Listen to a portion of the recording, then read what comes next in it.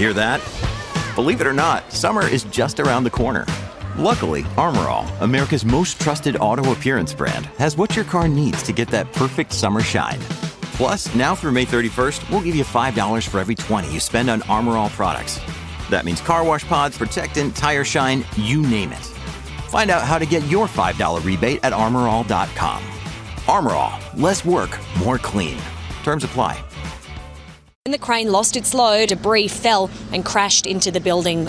We can see a number of smashed windows here from the ground, and firefighters are working to secure any loose material now that could be a further hazard. Well, WorkSafe BC is now investigating the latest incident involving a crane here in Metro Vancouver. This was a tragic one where an employee was killed, and it is the third related incident involving a crane in the past year. So what is going wrong here? I mean, crane accidents happen all over the world. How do we fix this problem?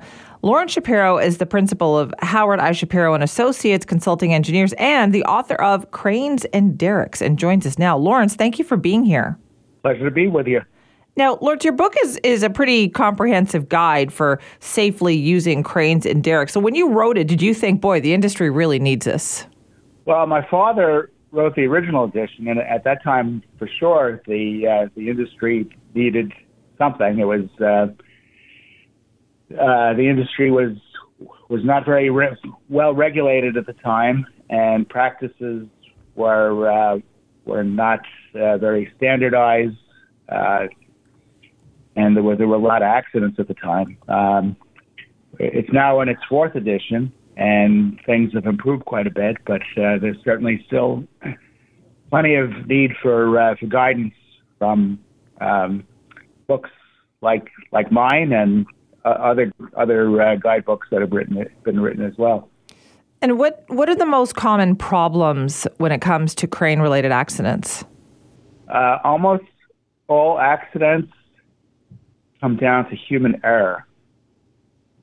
That error could occur on a construction site, or it could occur somewhere else in preparing the crane.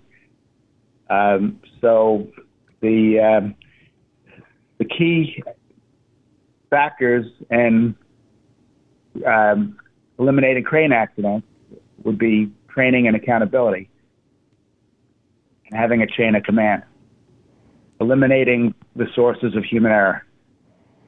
And that's really what it comes down to then? Well, those are the key factors. That would, there's no such thing as there's nothing that's perfectly safe. There can never be a perfectly safe crane operation, but accidents certainly can be reduced to what would be considered in our culture to be an acceptable level of risk. They've become so ubiquitous, though, haven't they, Lawrence? Like, we're on such a building, feels like, binge in the last 20 years. We've gotten quite used to seeing cranes, especially here in Metro Vancouver, cranes all over the skyline, but they do come with risk, don't they? Well, I mean, in any industry, there's risk. Of course, when you drive, when you fly, and in building a building, there's risk. The risks in construction are not just crane-related, but there are ways to mitigate risk, and the industry and governments all over the world are striving to reduce those risks in construction and in cranes. And when you say sort of crane operators, that's where the operator training is the big issue here. What kind of training is required for this? Is there a standardized level of training to operate a crane, or does it just depend on where you are? There are certification organizations, and many states, and I imagine provinces in Canada, require operators to be licensed. In the U.S., all crane operators need to be certified. I'm not sure the practices in Canada, but I'm pretty sure it's parallel or the same. Not every jurisdiction requires licensing of operators, though. Should there be a more standardized, a licensing way of doing this, or is it depend? Like, if you move to a new city, even in the United States, do you start all over again, or do you just take that certification with you? Well, I mean, that's really a political question, but there should be standards of training and certification that are transportable to everywhere. Okay, so has the technology changed at all when it comes to cranes over the years? I mean, are there more safety provisions? Is there, is it more computerized? Yes, just like our cars and our airplanes, cranes have gone from being mechanical contrivances to being computer-driven, electronically driven. They've gone from mostly being diesel machines to being more electric. They're better controlled. There are more safety features than in the past.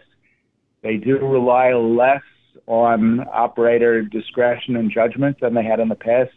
But in spite of all that, a crane operator is a key element of the operation of the machine and is key to safety. It cannot be fully automated. Safety cannot ever be divorced from the skills and training and attentiveness of the operator and other members of the crew as well, not just the operator. Right. So we should never take it for granted. It still requires a high level of skill. That's correct. All right. Well, Lawrence, thank you so much for your time.